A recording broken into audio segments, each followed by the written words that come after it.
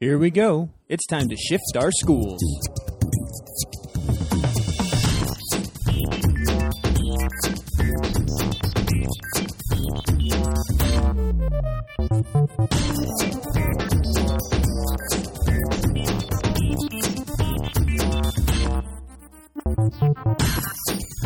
Welcome to Shifting Our Schools podcast. Shifting Our Schools is created and produced by Jeff Udick and David Carpenter.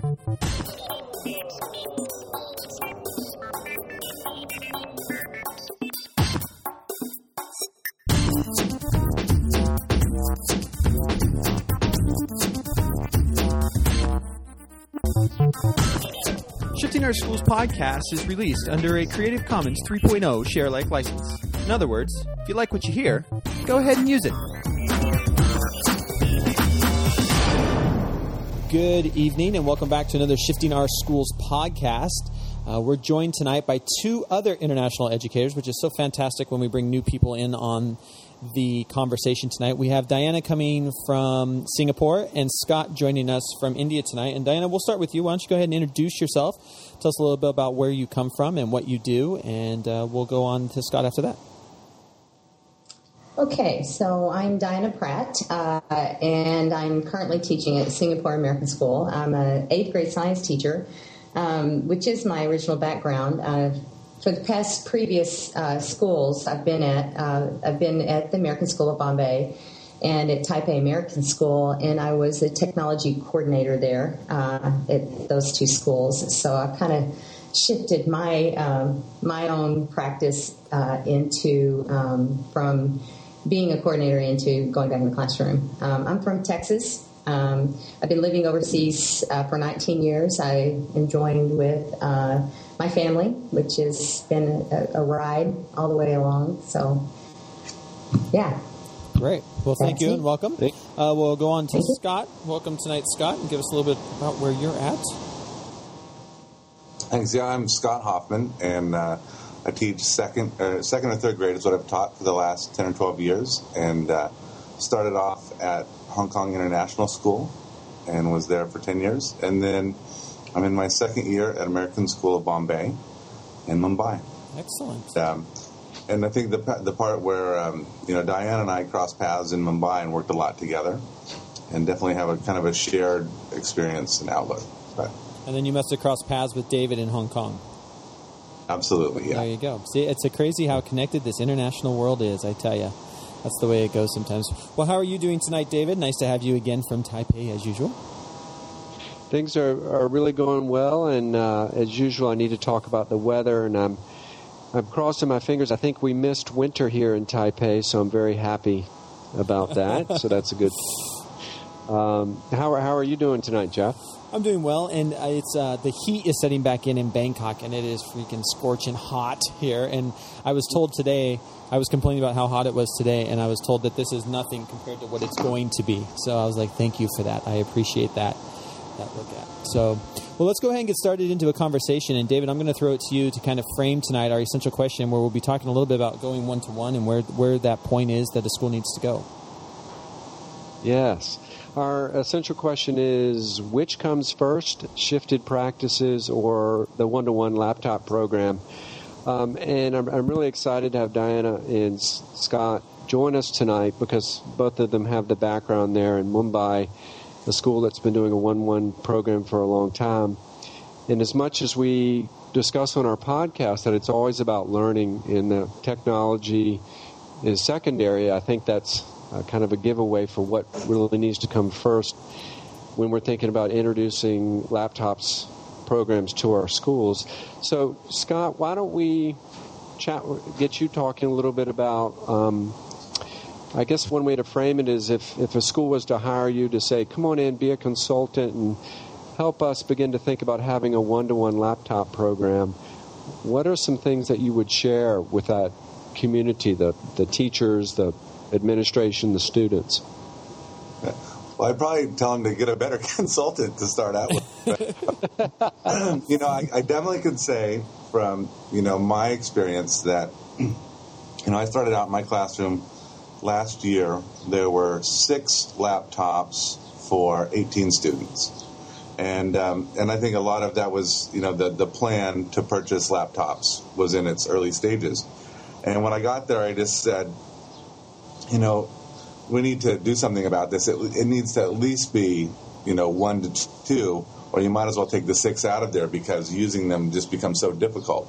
And so I think I would say the closer you get to 1-to-1, the more natural having computers in your classroom is. And I think, it's really impossible to have a shift in thinking until you have that 1-to-1 ratio. And it's because if you're always trying to manage kids that aren't on computers, then the computers aren't really, they're not an organic part of your classroom. They're an add-on.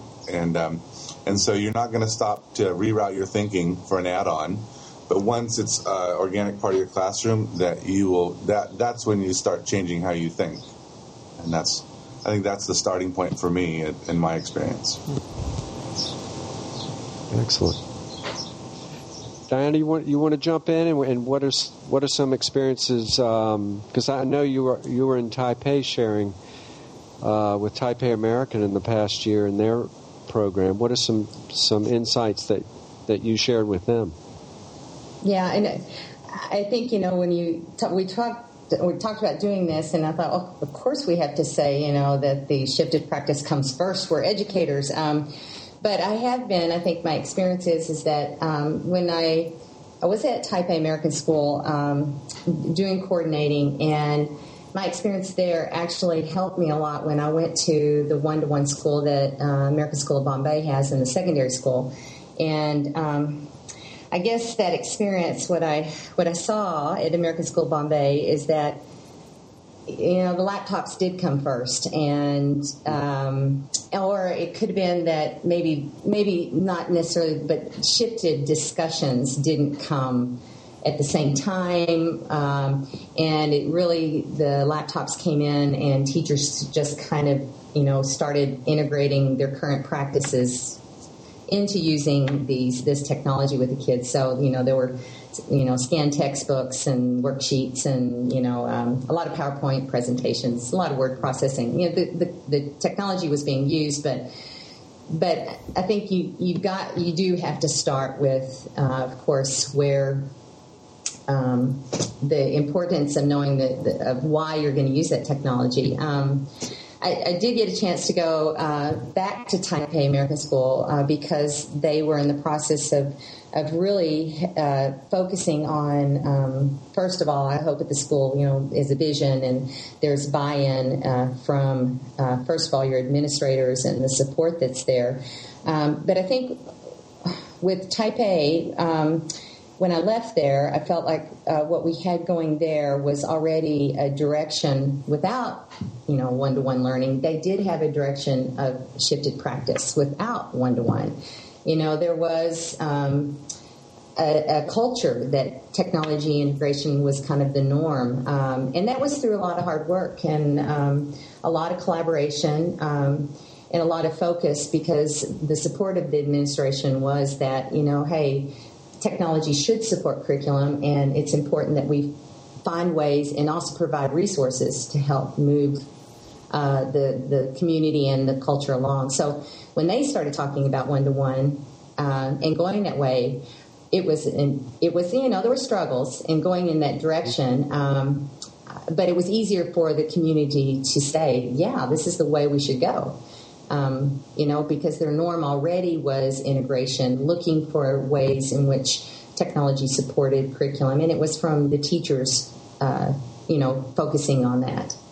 So I think that, and it did help going from American School Bombay and getting a chance to go back to Taipei, where I knew that culture was there, and watching that, they put the laptops into 6th grade, 9th grade, and 10th grade this past year, and they've had a lot of success in starting their program. Mm-hmm. Where, I came into American School of Bombay after it had been going for 4 years, and there were a lot of questions, is this really valuable? But it was because the thought behind adding this technology the discussions of why are we using this and how are we using it needed to be the focus needed to turn, and it did while I was there with Scott. So I think it came a long way in moving that school in that direction. So one of my questions is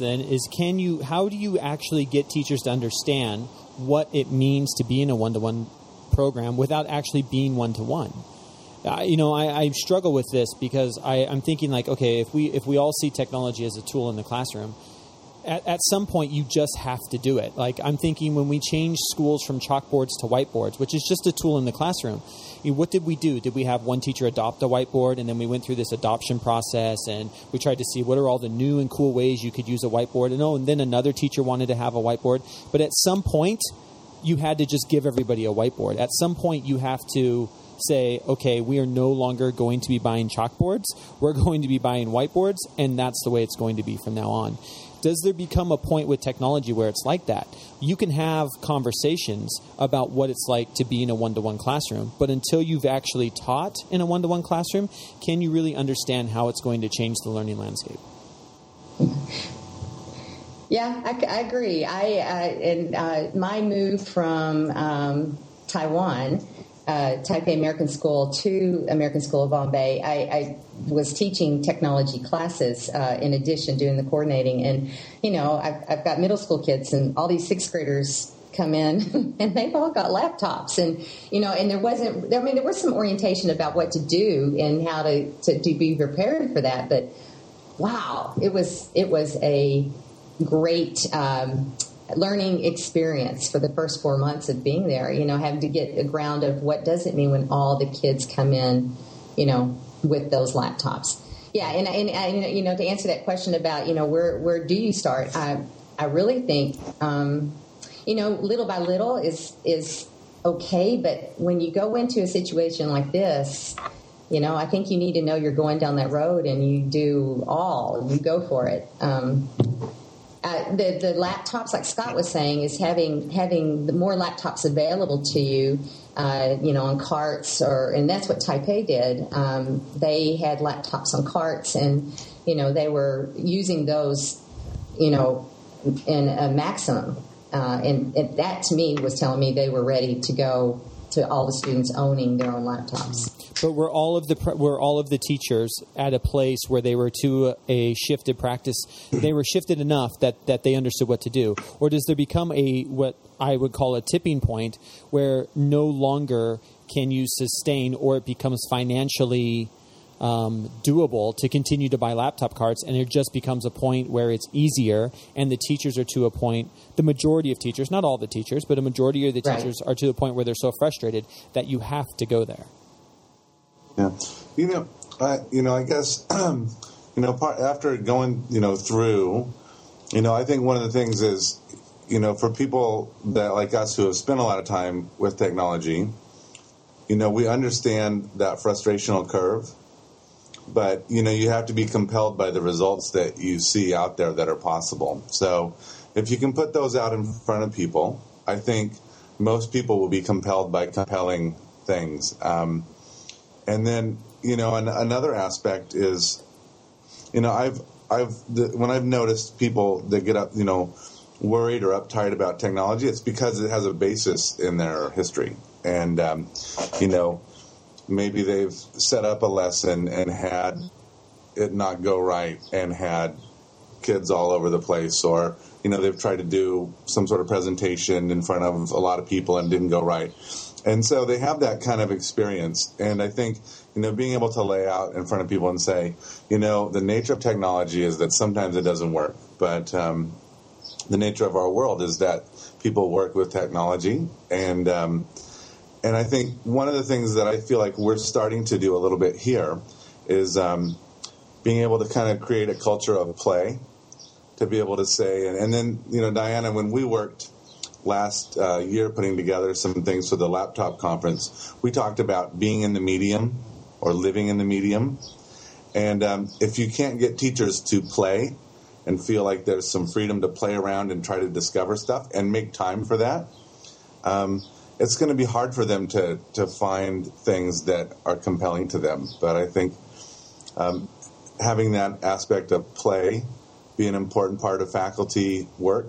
If you want to bring faculty into laptops, you show a tool, and then you encourage them all to play with it, and then say what kind of implications are there for the classroom. And because a lot of this stuff is really new for all of us. You get new tools every week, and you have a feeling that there's something that you can do, but until you have those conversations, it's hard to build a culture of that. So I guess I would just say, like, a culture of play. And also, Diana, we always kind of joked about, go make friends with a high school kid.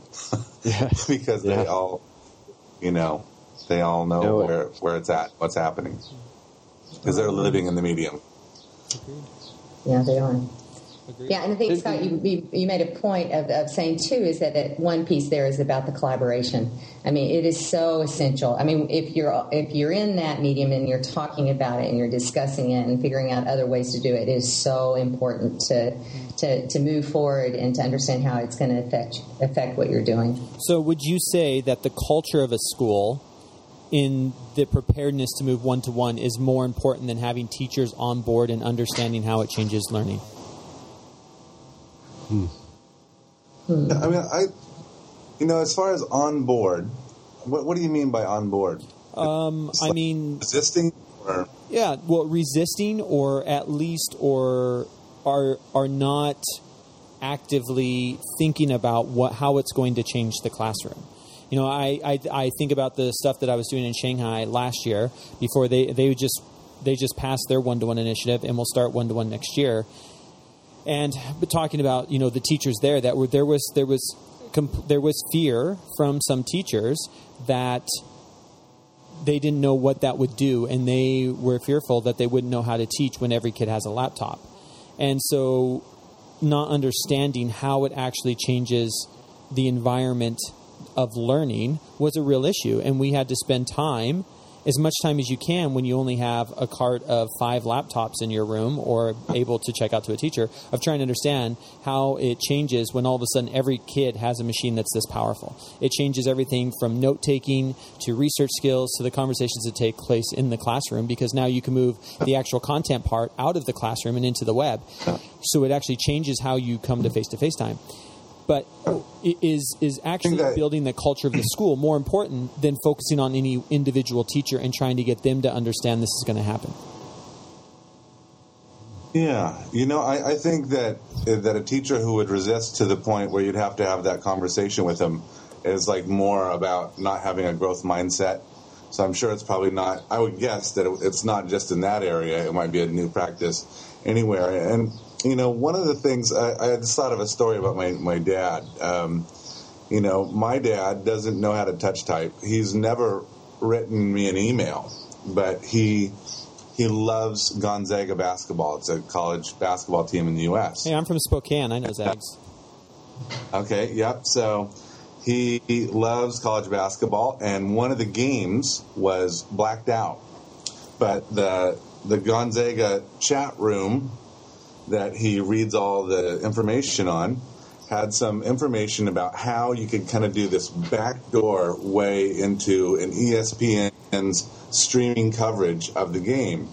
And my dad, who can't touch type, who can't download music and listen to it on a computer, his motivation to do that thing was strong enough that he was able to do it and then call me up and tell me how to do it. So I think that's, being able to find and have conversations with teachers like, what are some things you'd really love to be able to do? And helping them do that, because then they see the power that it has for them. And then that's just something that, or finding those stories in your school and highlighting them.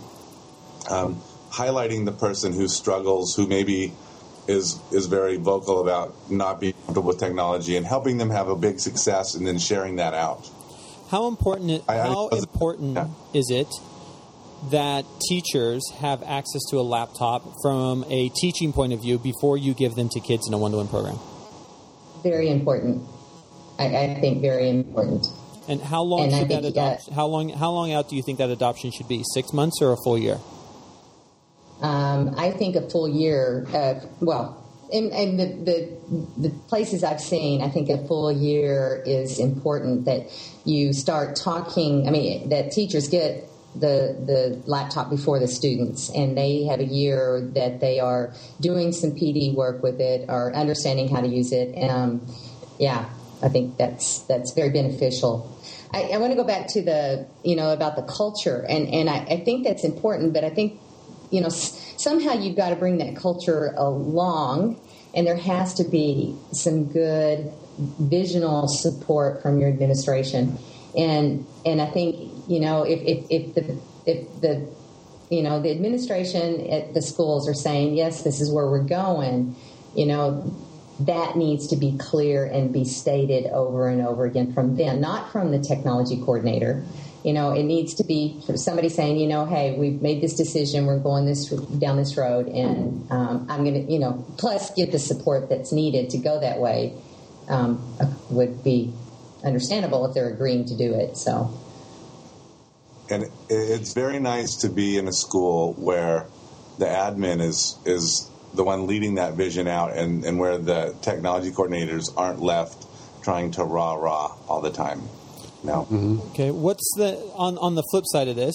What is the downside of, let's say, the administration's on board, and when the administration just makes a decision and says, you know what, I truly believe we can support this. I believe this is what's best for learning, and we're going to go one-to-one. We're going to do it in 2 years' time, and they just put the tool in before starting those conversations. Is that truly detrimental to a school community? Or is it just that teachers will say, well, that's the way things are, and they'll pick it up and they'll learn it? Oh, I mean, like...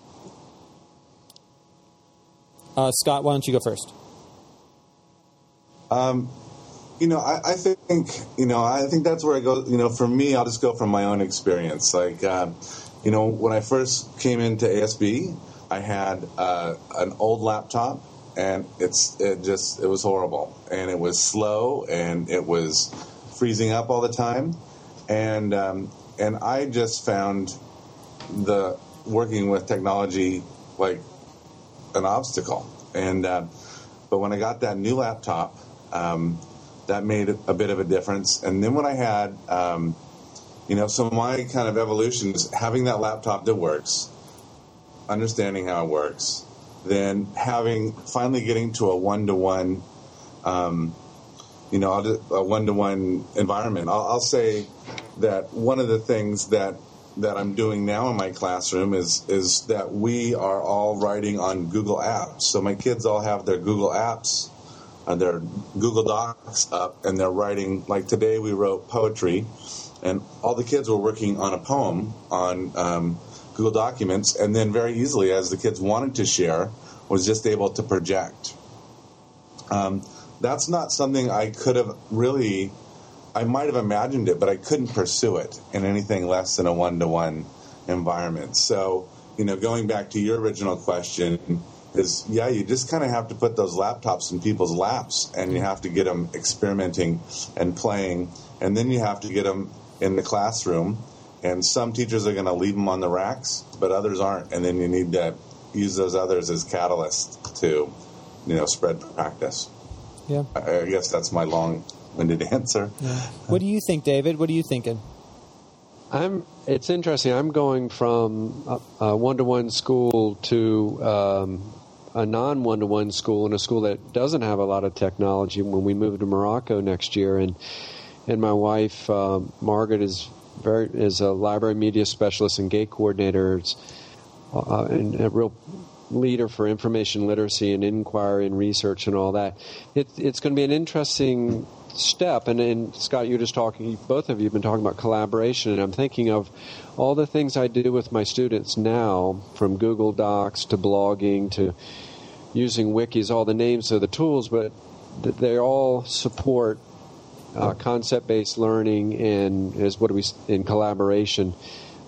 Just for example, to do mind maps, we use MindMeister, and it becomes 2.0 because the kids share with each other and build off of each other's ideas. And Scott, I know you were using Kidspiration and Inspiration back at HKS, and probably having kids use paper and pencil, and it's just a great instructional strategy. But as soon as you have all those kids, as you're saying, with laptops, and they are, let's say, doing the new Webspiration that's out in beta that you can use for free at the moment, it becomes much, much more powerful. But I do think, this is why at the beginning I did tend to say, I think you've got to start the shift. And as Jeff's saying, you have to have that culture, and Scott, you're saying a culture where there's a change mindset. You have a learning community, and people are willing to try new things. Let's say it's not a laptop program, but your school's going to put a garden out back, and you're going to center your school around that, or you're going to become more of an art school. You've got to be, as you're saying, ready to adapt and ready to try new things. And so I do think the more that a school getting ready for that laptop program, and the teachers having the laptop the 1 year before, are starting to do no longer doing the kids doing the word processing in Word, but they're using Google Docs, and they're collaborating. Even though they're going home, they're collaborating at home. And when they're doing some research, they're doing it in MindMeister, and they're sharing it with a partner. That you get that going, because as Jeff, you're pointing out, I see the downside risk and the landmines in a school that brings laptops on too fast, especially if you don't have that culture of change and that strong learning community. And I know it was big in the media in the U.S., a couple of school districts who were dropping their one-to-one programs after a few years. And I can only guess it was through mismanagement. They didn't have enough instructional technologists on the ground supporting people. But I do think it is a balance, and we do need to start the shift. But as you're pointing out, there's nothing like having those laptops in your hands. But I just would be a little bit fearful of a large enough group of teachers digging in their heels and slowing down the process a bit. Yeah, and I'm throwing stuff out there just for conversation's sake, but what I truly believe and what I've seen happen is that you start with the classroom, and as you're slowly moving computers into the school, and you're putting them into laptops and you're getting them in, you build that within the teachers, and you come to a point where you can't keep up with the technology integration, and teachers are pushing for more, and I think that's where you want to be. A great example of where we're at here in Bangkok right now is we have 4 laptop carts for 6 classrooms, and they're constantly checked out. And the teachers are truly frustrated that they can't access the technology when they want. And that's a fantastic frustration. The problem is the school has to capitalize on that and understand that now is the time that you can go one-to-one. And the problem is if you wait too long, you frustrate those teachers, and they're going to go find schools that are going one-to-one. And as we've talked on other conversations, I don't know where Singapore is, but, Mumbai is already one-to-one. The thing I did at the Irikos admin, that all 12 of the business managers that sat in the presentation that I gave at the Irikos admin are either one-to-one schools or going one-to-one. It's a momentum here that those teachers that understand how to use it are going to find jobs. And schools that wait too long, you're going to lose your early adopters that are going to be able to help the maybe second wave of adopters come in and understand how those work. But if you move too fast, you're not going to have them ready to be leaders yet within your school. So I think there's a literal tipping point that a school has to look at and say, where is it? Where is that point when we can say, okay, this is where we're at. We have our early adopters and our teachers are just enough frustrated that they're going to stick around, and we can say, hey, look, if we give you one-to-ones, you're going to have to help us and show us what we can do with it. But you're going to also be able to help bring up those that might be a little farther behind or a little bit scared of what that's going to do. So to me, that's the perfect balance, is that if you wait for everybody to get on board, you're never going to get there. And you can't just drop the laptops in people's laps. But you have to go through this kind of, it's kind of like climbing a mountain to find out that it's a drop-off on the other side. And I think that's what you have to do as a school. You climb the mountain, but there's at some point where you just have to go one-to-one, or you're going to lose it. You're going to lose the momentum. Yep, that makes sense.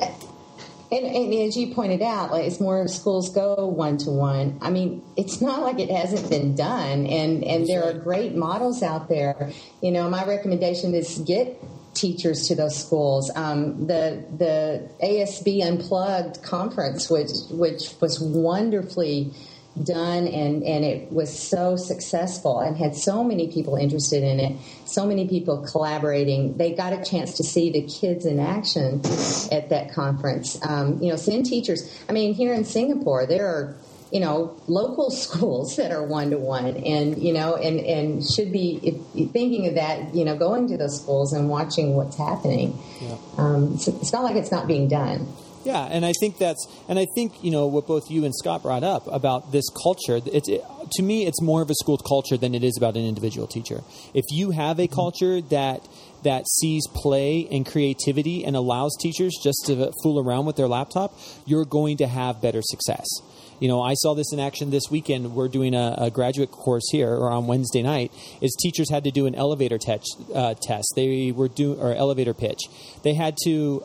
We took the Horizon project and we broke them into groups. So they're taking a graduate level course, and we had them take these small groups. Took one aspect or one trend that was coming out of the Horizon report, and they had to learn everything they could about it in 30 minutes, and then they had to do a 2-minute elevator pitch to the rest of them on how that one trend was going to affect education. And it was fantastic that here sat all these teachers, and all of a sudden a group runs out of the room, they grab a digital camera, they grab their MacBook, they go into iMovie, and they actually create like a little 1.5 minute little video that we're going to be uploading to YouTube because it's so fantastic. And it's just quick. They were exploring, and only one out of the whole group had used iMovie. And so, somebody else grabbed a digital camera, and it was just a chance. And it's nothing Final Cut, but it was a great exploration experience for that group. And there was actually 2 groups that did it. But I think it was it was one of those things where the class that we're trying to create is very much a class about culture and about trying stuff new.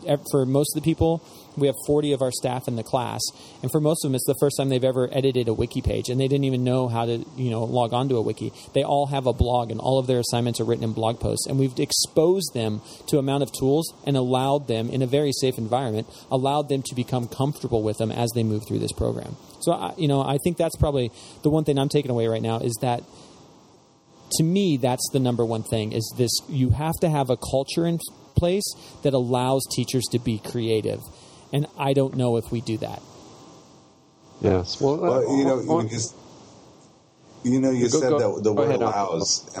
And I was just thinking about how, if you have enough computers to go 1-to-1 in your classroom, you can pretty much tell if a teacher is a democratic kind of a person or if they're an autocratic kind of person, because I think the thing that when I back up, and what I've been so thrilled about technology in general is it's how it lends to social constructivism, how it lets kids be the meaning makers, how it lets kids get meaning from other kids and the teacher, and it puts you in that facilitator seat. And I think that the big shift, even for me, and that's the way I prefer to think. But I find myself a lot of times standing up in front of the classroom having my monologue when I'm really like, maybe I should have just emailed these instructions to the kids so that when they came in the morning, they could just get started and they wouldn't have to wait for me. Yeah. So it's that whole idea of really changing to be able to think about having a democratic classroom. And I think people that don't have democratic classrooms won't really know what to do with the technology besides some drills or some skills. That's huge. And what do we do with those teachers? Because are there enough teachers that are creative to fill the gap if we start pushing all of those teachers out? Yeah, I think that's why one of the most important things you look at, one of the important factors for being happy and as an international school teacher is who are the people you're sitting next to. And at international schools, I feel like the people are collected. So I guess that I really enjoy where I'm at right now because so many great people have been collected that we really don't have, there's no groundswell against technology. There is no, there's a few people that get frustrated. There's people that, maybe feel like they get pushed into trying a new skill or something that they rather spend another bit of time. But in general, people pretty much go for it. But I can imagine if you're in a place, especially as a technology coordinator, and people, you don't look next to you and see those kinds of people, that can be pretty hard. Yeah. Yes. Scott, you just answered the question I was going to ask the two of you of what have you really learned from the kids? And so, Diana, when you look back at, I guess you were working with being the IT or technology coordinator maybe with older. Were you in elementary when you were in Mumbai, or were you with older kids? No, I was the secondary, yeah. I was middle school and high school. Well, what were some things, Scott was talking about the social constructivism and with I think he was picking up from the kids and how much they would learn from each other, and maybe how, being as tall as he is, he needed to get out of their way sometimes. And that's the thing I say is I'm a history teacher now, and the less I'm talking and the more that they are talking to each other or gathering information and putting it together and being creative, that's when I know the real learning's taken place. But I'm wondering from your experiences, what were some takeaways that the kids taught you from being in a one-to-one environment? Yeah, we had a strong technology tech team, and with some kids that was, actually we had the kids that were in the Model UN and the kids on the student government. They were part of the student tech club, and they sat on, and I think this is really important before you look at starting a one-to-one program, is where leadership comes from, and it should come from the students. And I mean, they're living and breathing this stuff. They have time, and they can see where it's going. So having those kids there to be a part of it, we had a leadership team that we had faculty, students, and parents on that team, and that team was part of the group that led and helped to support some of the initiatives we had towards technology at ASB. But every day, and I think the teachers, that was another thing that I would say about the secondary teachers is that, and all the teachers, is that you learn from the kids. It's like Scott McLeod, Dr. Scott McLeod, who was a guest speaker at our ASB Unplugged conference. He made the statement that it's the first time that kids know about something that's really important, and they're experts. They can be used, and we should use them. And so what I learned is that when I had issues or things there, I go to the kids and ask them what they think, and so it's a lot of sharing with the students at ASB. And I think it should be everywhere, but I think that's hard for teachers to do. I think it's really hard to see that kids might have an idea about how technology does fit in the life of their learning. I totally agree. And where does that fear come from? And I think this goes back to our conversation on the culture. Does the culture of a school help teachers get over that fear of knowing that you're no longer the smartest person in the class? That the guy with the cell phone in his pocket that can access Google is probably the smartest person? Yeah. He's not the smartest person. He's just having the most fun. Yeah.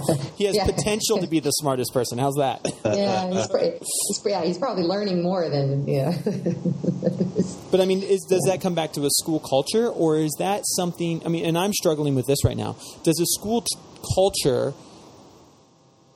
make teachers afraid to understand or not help teachers understand that no longer are you the content person in the classroom, that everybody in that classroom needs to be a learner, and those conversations need to change? And that has nothing to do with a one-to-one laptop. That just has to do with the access to information today, in my opinion. Is the school culture part of that, or is that something that is just drilled into us as teachers that we think we need to know it all in front of the kids? I love it when they're silent when I ask a question. You stumped us. It's a bit of both. It's the culture, and then the teacher has to meet it halfway. I mean, a bad teacher is a bad teacher is a bad teacher. And, all the technology in the world is not going to help them. And, if I think it'd be one thing to see a really, like, someone that you thought you really respected him as a colleague, and you thought they were really good with kids and that they were, were doing the right kinds of things. That would, to me, would be the frustrating person. I would go, wow, my goodness, I've got to talk with you because you could be doing so much more with your skills and talent. Yeah. But if I saw someone who, was doing a bunch of vocabulary work and kind of been doing things the way it's been done for a long time, I probably wouldn't waste too much time with them because my laptop's not going to make them any better. So would you seriously, like you just said, you wouldn't waste your time with them? I'm an educational technology coordinator, so my job is to support teachers. Where should I be spending my time? I definitely think you find out who the catalysts are, and you find out the people who are social when they learn. And when they've got something they're excited about, you put them in front of the other people, or you kind of set those, you can kind of engineer those conversations, I guess. But, if you have a groundswell of practice that's happening, like I'd say that one of the practices that happened in our school last year, it was quite interesting, was blogs. There kind of weren't any blogs, and then there were some blogs, and then everybody who was at the school had a blog. Right. And I myself had probably 5 blogs too many because I wasn't quite sure exactly what it was I was trying to do with them. But that's that play stuff that you were talking about, right? Yeah, you're really much in a play state. Right. But there were 2 or 3 people that really kind of got that rolling, and once it started rolling, it's that idea that, wow, there's some energy behind this practice, and you got to believe that energy will go somewhere. And so that leads me to the question then, does all this time we spend on trying to figure out implementation plans for certain things, is that a waste of time? Because good tools will find a way to be used in the classroom. And I use the example of we, this year, gave 2 document cameras to every grade level and told them they had to share. That lasted about a month before we had teachers beating down our door that every single classroom needed to have a document camera, that they no longer could teach without it, which is exactly what you want. But there was no implementation map. There was, hey, we're going to try this. If it takes off, then we're going to support it. We've done the exact same thing like you're talking about with blogs this year. We set up a WordPress MU site and just kind of, had a couple teachers start to use it. And the groundswell has been enormous in the amount of blogs that we've seen just in the last 3 months. But is it because the tool will sell itself, that you really don't need an implementation plan? The right tool in the right place that actually will change the way you teach and learn will make it into the classroom, will become mainstream. Yeah, I think that's part of the chicken and egg of the whole conversation today is I believe that when good teachers see good tools, they start salivating. And Yeah. So I think that's right. Yep. Okay. I will say though that I think if you're looking at it, like an implementation of a 1-to-1 plan, that you really should spend a lot of time planning that one. I think the more you plan, and if you're looking at going down that road, the better it will be, and the less hiccups you'll have. And there's quite a few things that you can do to get ready for that. Yeah. And of course, it's a great tool, and we know that. But there are certain things when you put it in the hands of kids, and every kid has one, you've got to plan for that. Yeah, and I agree. And my problem is at this point is we continue to call technology a tool, and I believe technology is a tool, but I believe a computer is a piece of hardware. And when you take a computer and you make it a piece of hardware, then there needs to be an implementation plan for that piece of hardware. And I think that, to me, is the difference. The one interesting thing that I have that I've never seen anything documented on is how schools will sit here and debate for days and meetings over what 3 grade levels do we launch at. And you know what? At the end of the day, you launch at the 3 grade levels that you have the most teachers that want to use them. I mean, is there a right or wrong grade level to actually launch a 1-to-1? Yeah. Well, there is if the parent's paying for it. Okay, well, fair enough.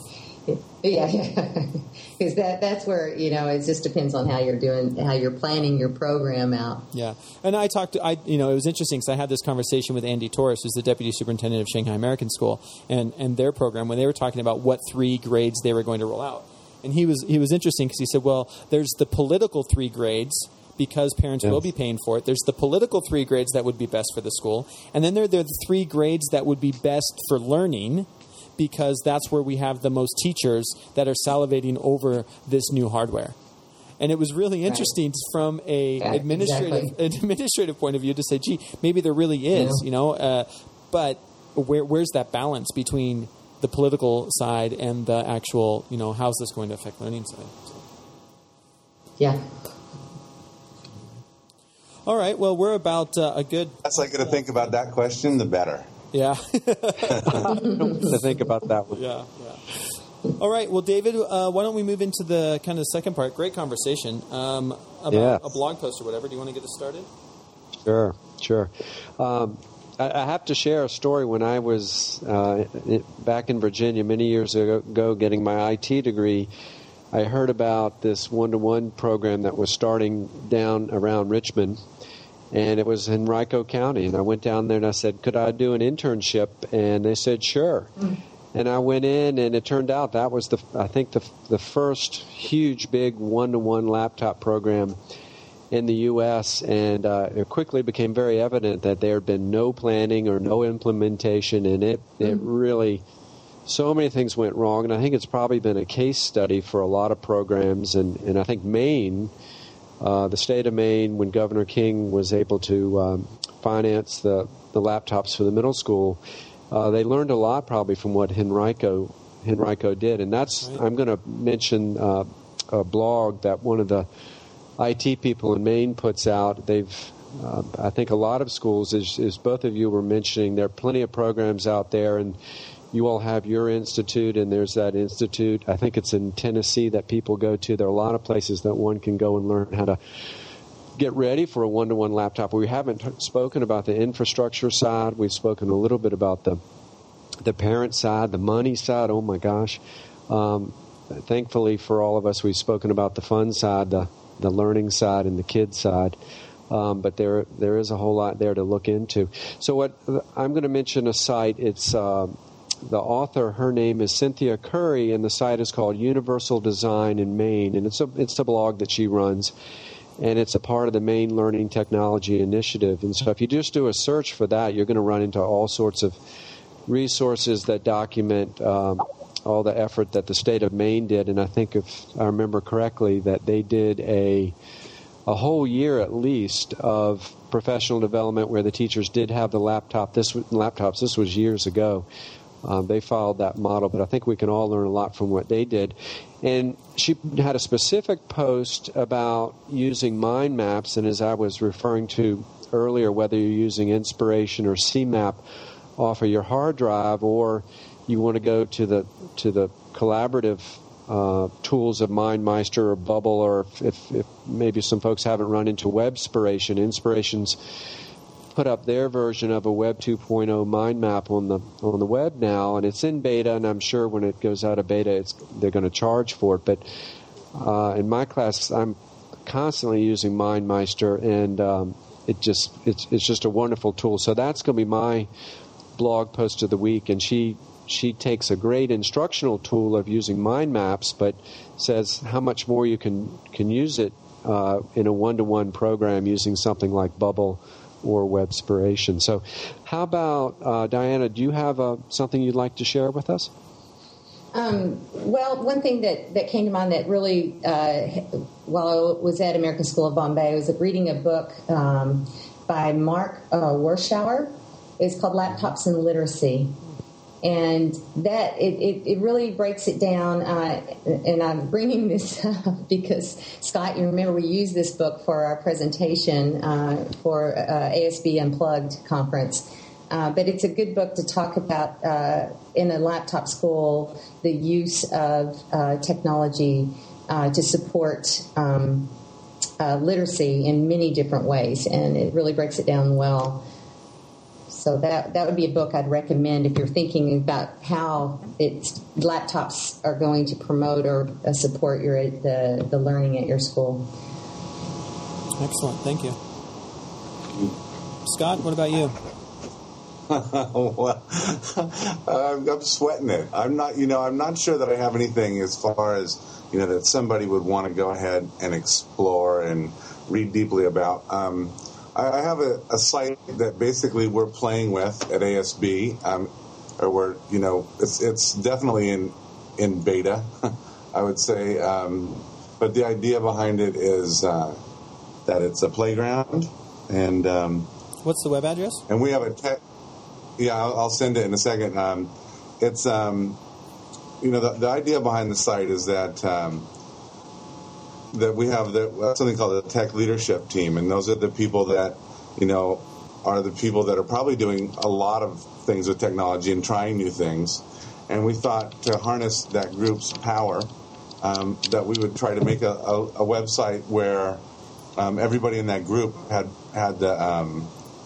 the rights to post. So I'll just send that. It's we've started about a week ago, and you can have a look. All right. So it's a Google Sites, huh? Now, have you guys adopted Google, the educational Google? Yes. ASB did. Yes. Excellent. Yeah, and Type A American School did too. Okay. Well, that's good. Yeah, and we're looking at it for Singapore American School. I believe in it. I say that Google's really done a great job. The Google Sites, it's, I think, a great tool that can be on and on. Yeah. No, I agree. We're looking at getting it set up here at Bangkok, and we already did it in Shanghai last year before I left there. All right. My blog post of the week, kind of around this whole conversation we're having, comes from Andy Torres, who I talked about a little bit, Deputy Superintendent from Shanghai American School, on his blog, and he wrote a post back in early February, and the title of it is, "When is it too much, and when do we say just do it or go?" And he talks about, as an administrator, when is that tipping point when, the school says, hey, look, we're going one-to-one, and if you can't buy into that vision of the school, it's time for you to leave. And so it's interesting because this is coming from a deputy superintendent, and it's a very well thought out blog post from him, and it's cross-posted on the Leader Talk blog that he writes for as well. So it's an interesting kind of concept over, where, and this is, again, I think it's great because it's coming from an administrator that's in that dilemma right now, and when do you make that move? So that's my blog post of the I guess every other week podcast. Every other week. All right. So what do we got coming up, Dave? All right, in a couple weeks, March 12th, show 23, Kim Cafino and Amanda Dacardi will be joining us, and our essential question will be how to move students from being dependent to independent learners. And that comes off our discussions in the past. We talked so much about student-centered classroom and letting students pursue their interest and their questions. Well, I think we've discussed many times that by the time students often get to the middle school or high school, they've had too much schooliness in their lives. And what can we do to break those habits and to help them be independent, motivated, and questioning learners? Excellent. And that's March 12th, right? Yes, March 12th. Calendar, right? Okay, that's excellent. Diana, Scott, thank you so much for joining us tonight. It's always great to get other international teachers on and educators on that are thinking about all of this stuff and how it deals with technology.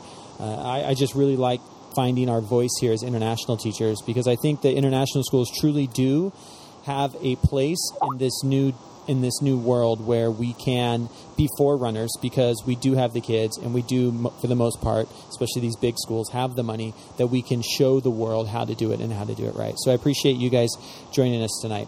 So that's going to be a wrap. We will see you back on March 12th. Until next time, keep shifting those schools. That's a wrap. Thanks, guys.